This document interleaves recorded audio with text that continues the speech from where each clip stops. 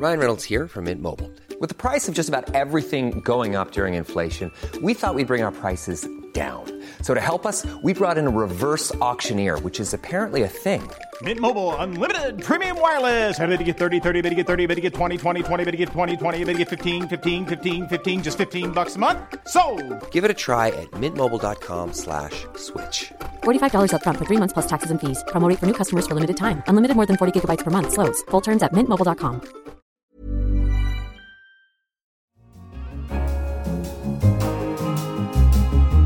For most of the year, Davos is a quiet town in Upper Switzerland with a thriving ski trade. But for a week every January, the global political and business elites descend, a fleet of glossy chauffeur-driven cars and helicopters on standby, all here for the annual meeting of the World Economic Forum. This year's theme is Globalisation 4.0. And in case you missed the other 3.0s, it's shorthand for approaching how the so-called Fourth Industrial Revolution of robotics and automation, coupled with the rise of more nationally oriented politics, is challenging the very idea of globalisation delivering on growth and social progress. We need a new fundamental narrative. There are people who win and there are people who lose. It's creative destruction.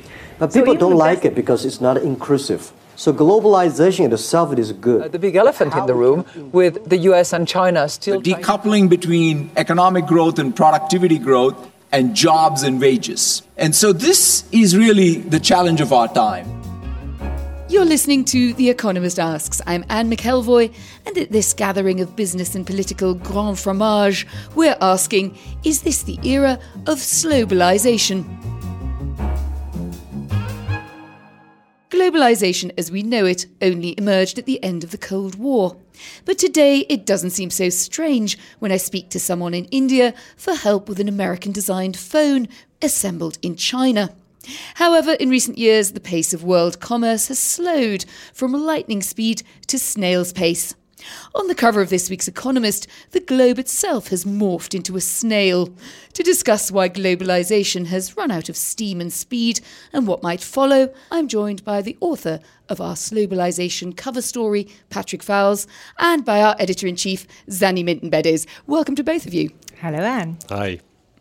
So let's start with the mood in Davos this year. We've seen assembled CEOs, heads of government, all doing the rounds, perhaps realising that something has changed in the air.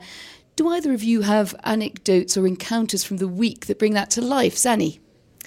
Well, I think there are two big things that have struck me thus far this week. The first is actually the absence of people, and this has been much commented on, but this is a gathering of the global hobnobs, as you put it, but without the President of the United States, without the Prime Minister of Britain, without the President of France, without the President of China, where Jair Bolsonaro, the newly elected President of Brazil, and often called the Trump of the tropics, is the star act. And so the interesting thing is many of these people have stayed away, these global leaders, because they are facing problems at home that are themselves a function of the backlash against globalization that people here are worrying about. Patrick, you get around among the financial grand fromage. I mean, are they still coming? Do they come in the same mindset that you've seen before? Well, I was going to use an alternative measure of the size of people's entourage. Who has the biggest entourage? Last year it was Donald Trump who drew Davos to a complete standstill. The largest one I've seen so far is Bono, the singer of U2, who was flanked by a variety of people on all sides, but not as impressive as the occupant of the Oval Office. Yeah, I mean, I think the financial elite are cognizant of the populist pressures around the world and also a bit worried about the economic outlook. Let's talk to you, Patrick, a bit more about what you went into in depth in that report that you wrote for us. What key moments in the last 30 years do you think made us think, oh, globalization's here to stay, this is the way it's going to be?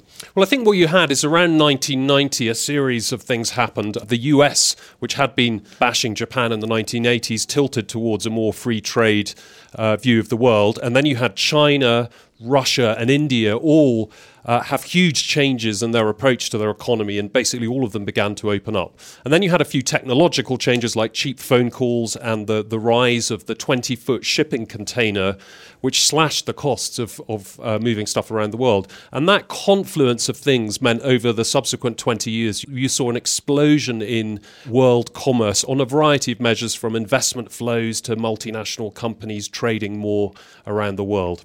We think of globalisation as being exactly that, what it says on the tin, but how evenly have the benefits been felt, Patrick? Well, most countries in the world are pretty integrated into the global trading system, but there is a chunk of places which are simply not. Two ways of thinking about that. Roughly 1 billion people around the world live in countries where trade is just not very important to the economy. Another way of thinking about it is to imagine all of the bilateral trading relationships that could exist in the world. So think of, Korea and Gabon or something like that. Roughly a quarter of the possible trading relationships that exist, nothing happens at all. There is no recorded commerce. So there is a chunk of the world which is left out of this globalized system. Zanny, as well as being editor of The Economist, you've been an economist for a long time, and you understand that there are sometimes ebbs and flows in these things. Why do you think this is a particular period of lesser integration? What makes it different from just things stopping and starting a bit over the decades?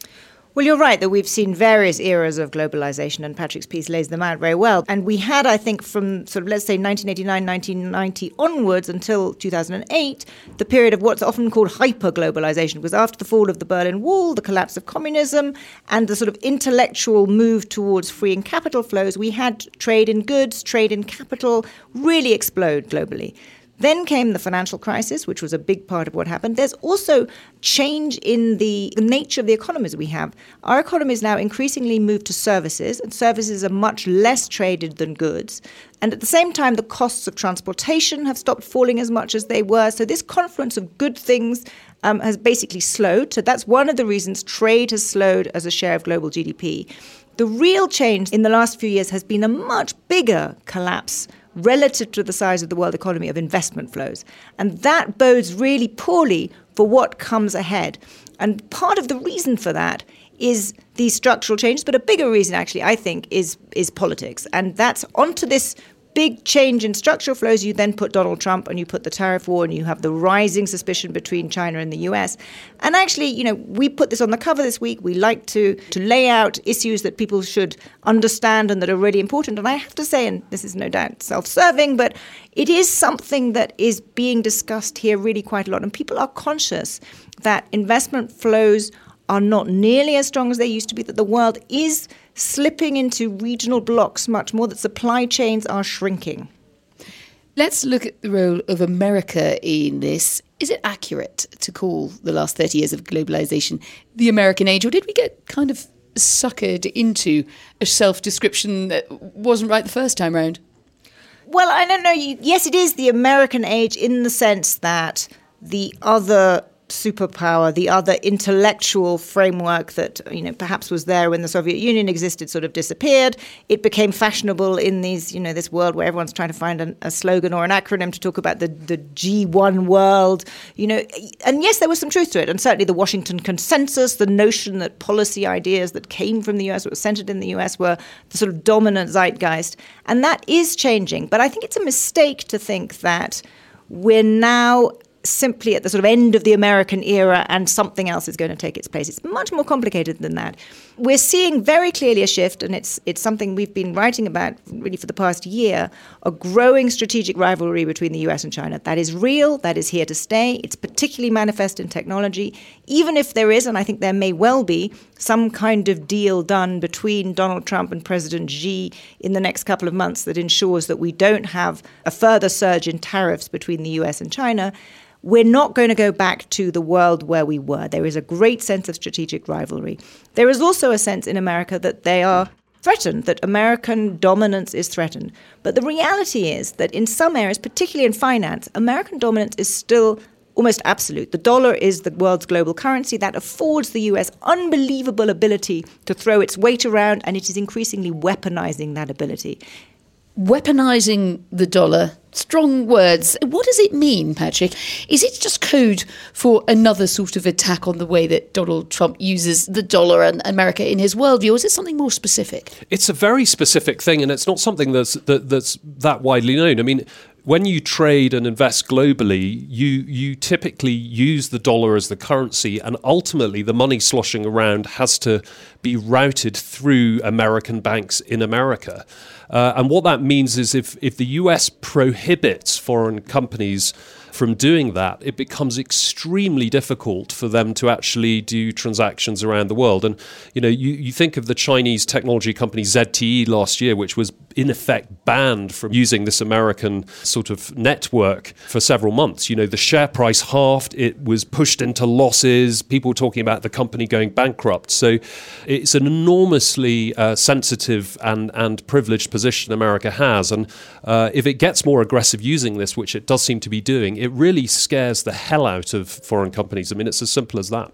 What's the position now of Huawei, for instance? There's a company absolutely in the kind of firing line about its practices, but obviously becoming something of a football there between China and America. Would it be in that kind of position where it would be open to not being able to trade in the dollar? Is that what you're suggesting? So it's affected in two ways. The way America got the information about the executive who's been arrested was actually through the intelligence network it has through the dollar payment system.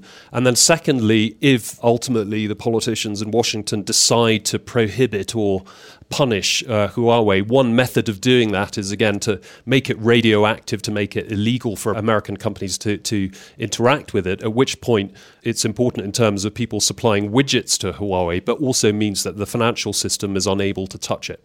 So, Zanny, if we look to the big picture, this globalisation 4.0, a very Davos term, I think, probably unlikely to make it to the barroom chat, but it does point to a sense of concern. The question I'm asked everywhere I go, I don't know if it's the same for you, is how worried are you?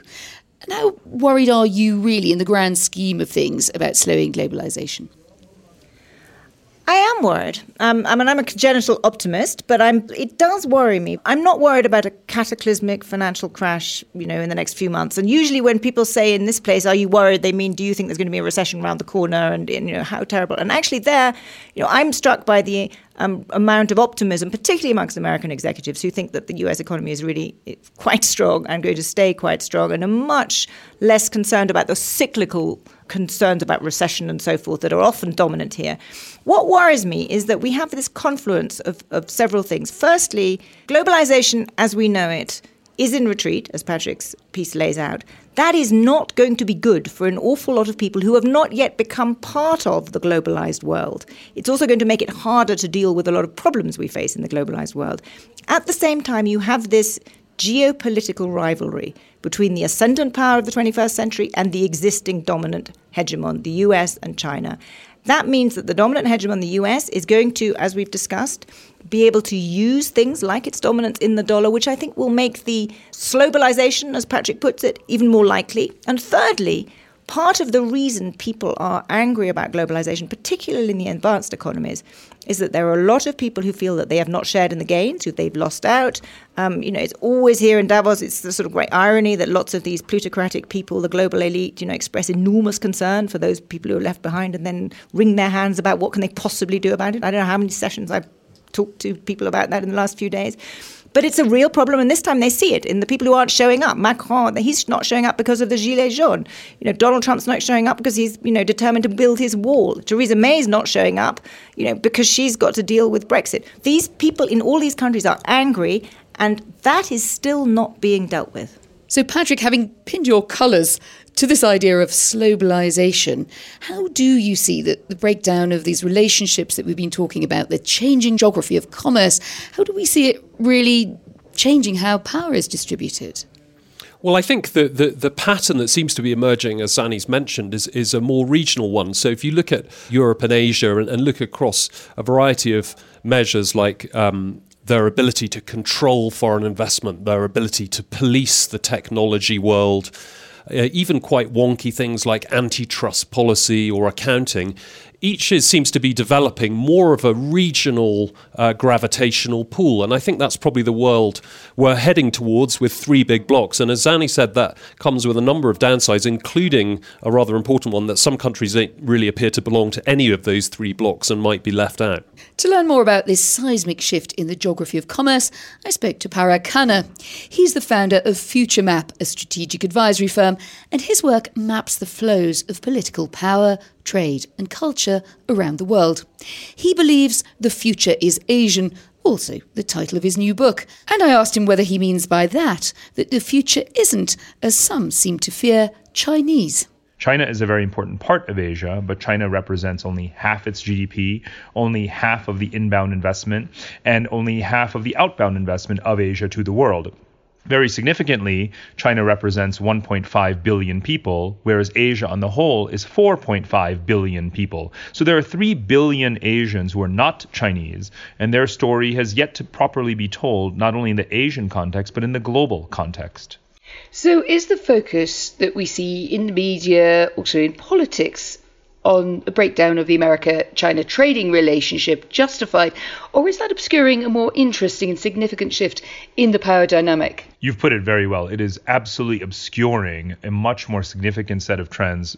China's largest trading partners collectively are its Asian neighbors. In other words, China trades more within Asia than it does with the United States. In fact, China and Asia together trade much more with Europe than they do with the United States. So if you are a Chinese policymaker, America is your third most significant geography of trade. So your number 3 has just launched a war against you and it expects to win. It makes absolutely no sense. Without appreciating regional integration and the regional trade and financial dynamics and the growing self-sufficiency even the decoupling of Asia, which is one of the arguments in my book, you would completely misunderstand how this trade war is going to play out. And as trade flows are redirected, if you're right, and there is this quite fundamental shift beyond what we see in that great biff, bash, bosh argument between China and America, there's compensating for tariffs, there are new important relationships. What do they look like? Well, actually, and these trends began before the trade war. They even began before the financial crisis of 10 years ago. In fact, intra-Asian trade became larger than Asia's trade with the rest of the world as of the year 2004. And that is actually why Asia was so well insulated from the effects from the demand shock of the financial crisis. So Asia has been Asianizing actually since the end of the Cold War. It's been happening for nearly 30 years, but it hasn't been the dominant story. China's growth follows on the heels of the Japanese economic miracle, then the inspirational role Japan had on the tiger economies, and then Japan and the tigers being the largest investors in China. And now what we're seeing is that Japan, the tigers, and China are collectively the largest investors in the next wave of Asian growth. This is again very important in the context of the trade war, because the trade war is not just two countries. There is a winner from the trade war, and it's neither China nor America. It's Southeast Asia. It's India. It's this zone of Asia that constitutes 2.5 billion people with a younger population, higher growth rates than China, attracting more foreign investment, and those are the new growth centers. And how permanent do you think these shifts are? It could simply be that this is one way in which things are moving now, partly because of global tensions more generally, but that ultimately those big relationships that we've seen define international trade flows kind of come back on stream. My argument is both and. Even if there is a rebound in Western growth, for example, there is simply going to continue to be an increase in the volumes of trade flows and investment flows between Asia and the West. After all, Asia remains the fastest growing region of the world economy. Let's look just at Europe. $500 billion more per year in trade across Eurasia than across the Pacific Ocean. That is set to continue because of the Belt and Road Initiative, because Europe is seeking free trade agreements with Japan, with ASEAN, with India. So I foresee not necessarily an either or dynamic where Asia goes its own way and the West goes its way, but rather a both and scenario. Asia decouples a little bit, it becomes more self-sufficient, it recreates its Silk Roads, but that creates enormous opportunities into which Western capital markets, investors, and exporters want to be part of. So the Belt and Road Initiative, for a lot of people, a sign of a kind of soft power imperialism on the part of Beijing, seems to strike you as a more promising form of sort of liberalisation. It's a bit of a paradox, isn't it? Yes and no, actually. The history of globalization is the history of imperial expansion. We don't have globalization without the expansion of empires that foster, stimulate, promote in their own self-interest globalization and build the Silk Roads and the trading networks of the past. So globalization is often talked about as this disembodied global and neutral force. It's not. It's always been an imperial enterprise. But that doesn't mean that the force that structures it or that shapes it in its early phases is the one that dominates it later on. They build the roads, but everyone gets to use the roads. China is building roads, but all roads don't lead to Beijing. And that's the way the future is going to play out. Patrick, what do you make of Parag's assessment there? The future is Asian. It's not just Chinese. Is he right? Well, I think the mood in Asia is definitely that there's more integration happening within the region, more deals, more companies straddling different countries, especially in Southeast Asia. And, I think that's an absolutely genuine trend. And actually, when you're in Asia, you feel that quite powerfully, the sense that the world centre has shifted. The tension within it is really that politically within Asia, not all countries are very comfortable with China. So there's a sort of inherent political instability there. And then some elements of Asia are not really regional at all. So Asia's financial markets, for example, are still really dominated by global money, global capital flows. So elements of the jigsaw puzzle aren't really regional at all. So it's a kind of partial picture, but I think Parag's general direction is certainly correct. Who do you both think will be the main beneficiaries of all this? Let's just put aside for one short moment the how worried are you default mode of this meeting here at Davos. Someone always kind of wins somewhere when there are losers. What do you reckon, Zanny? So I think in the short term, amongst the big powers, if you are big and powerful already, you're going to gain. So if you've got a big market and you can throw your weight around, you're going to be relatively better off than smaller fry. And then I would put the US into that as a prime position there. I mean, if you look at what's happened in the Donald Trump era, Make America Great Again, in that kind of short-term way, these things, if you have even in a zero-sum nature, America has gained a bigger chunk. But in the longer term, I don't want to give the impression that I think there's no hope for those people in the rest of the world who are not yet part of the globalized world. One of the most upbeat sessions I've been to at any Davos for a long time is one I actually chaired this morning with Jack Ma from Alibaba and President Paul Kagame of Rwanda.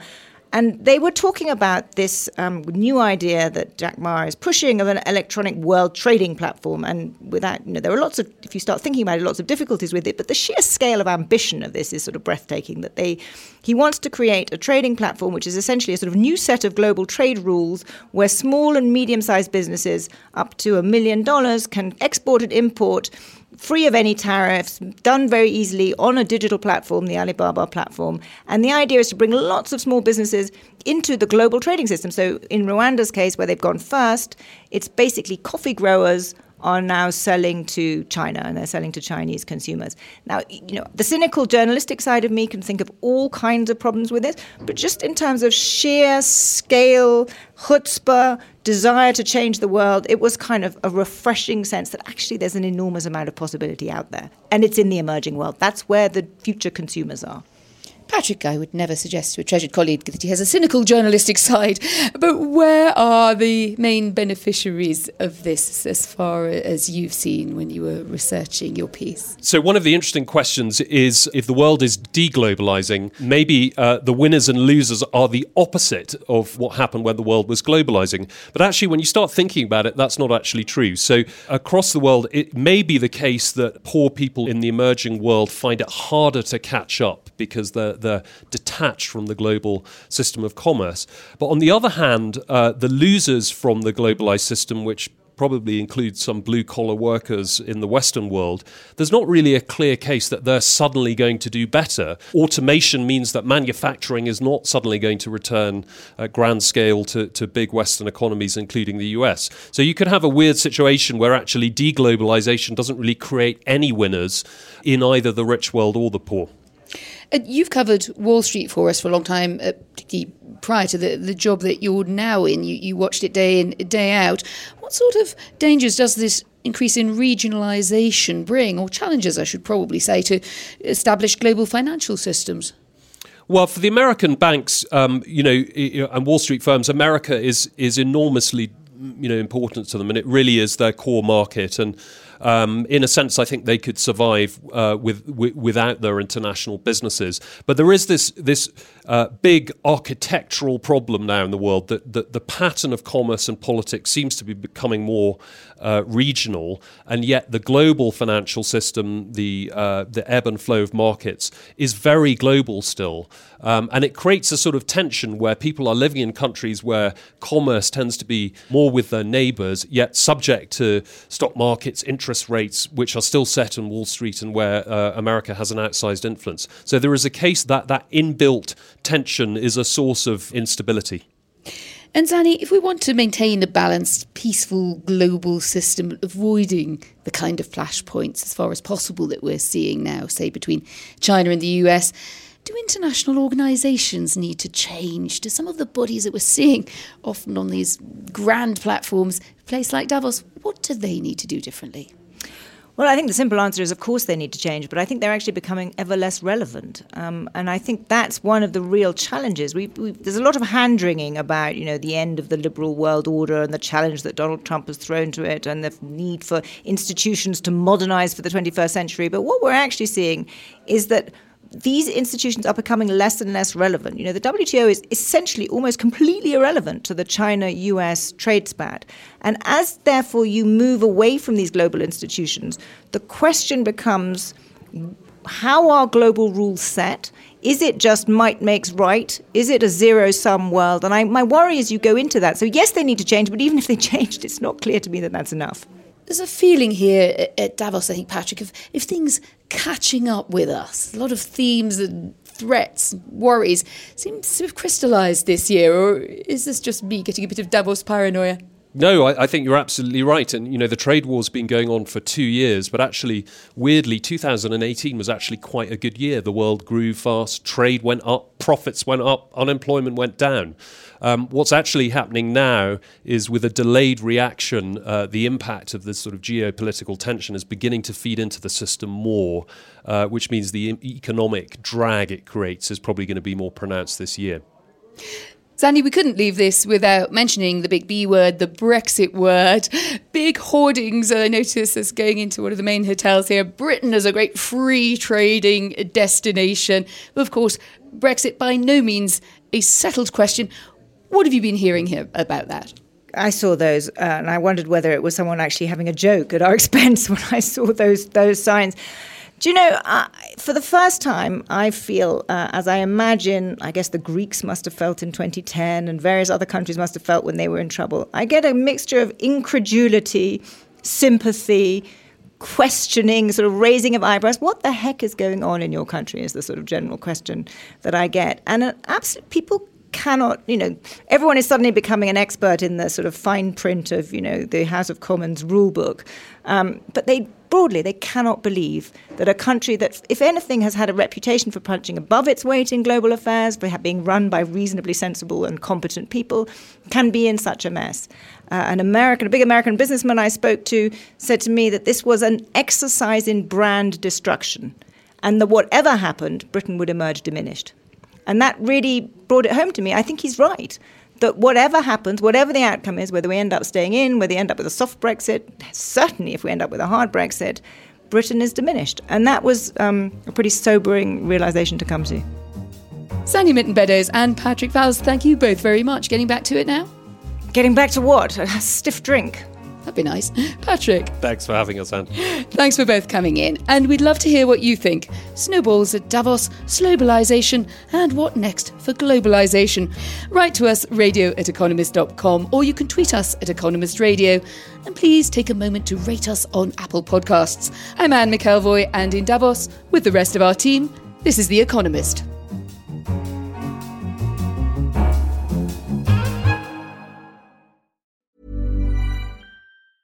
Hey, it's Paige DeSorbo from Giggly Squad. High quality fashion without the price tag. Say hello to Quince. I'm snagging high-end essentials like cozy cashmere sweaters, sleek leather jackets, fine jewelry, and so much more. With Quince being 50 to 80% less than similar brands. And they partner with factories that prioritize safe, ethical, and responsible manufacturing. I love that. Luxury quality within reach. Go to quince.com/style to get free shipping and 365-day returns on your next order. Quince.com/style.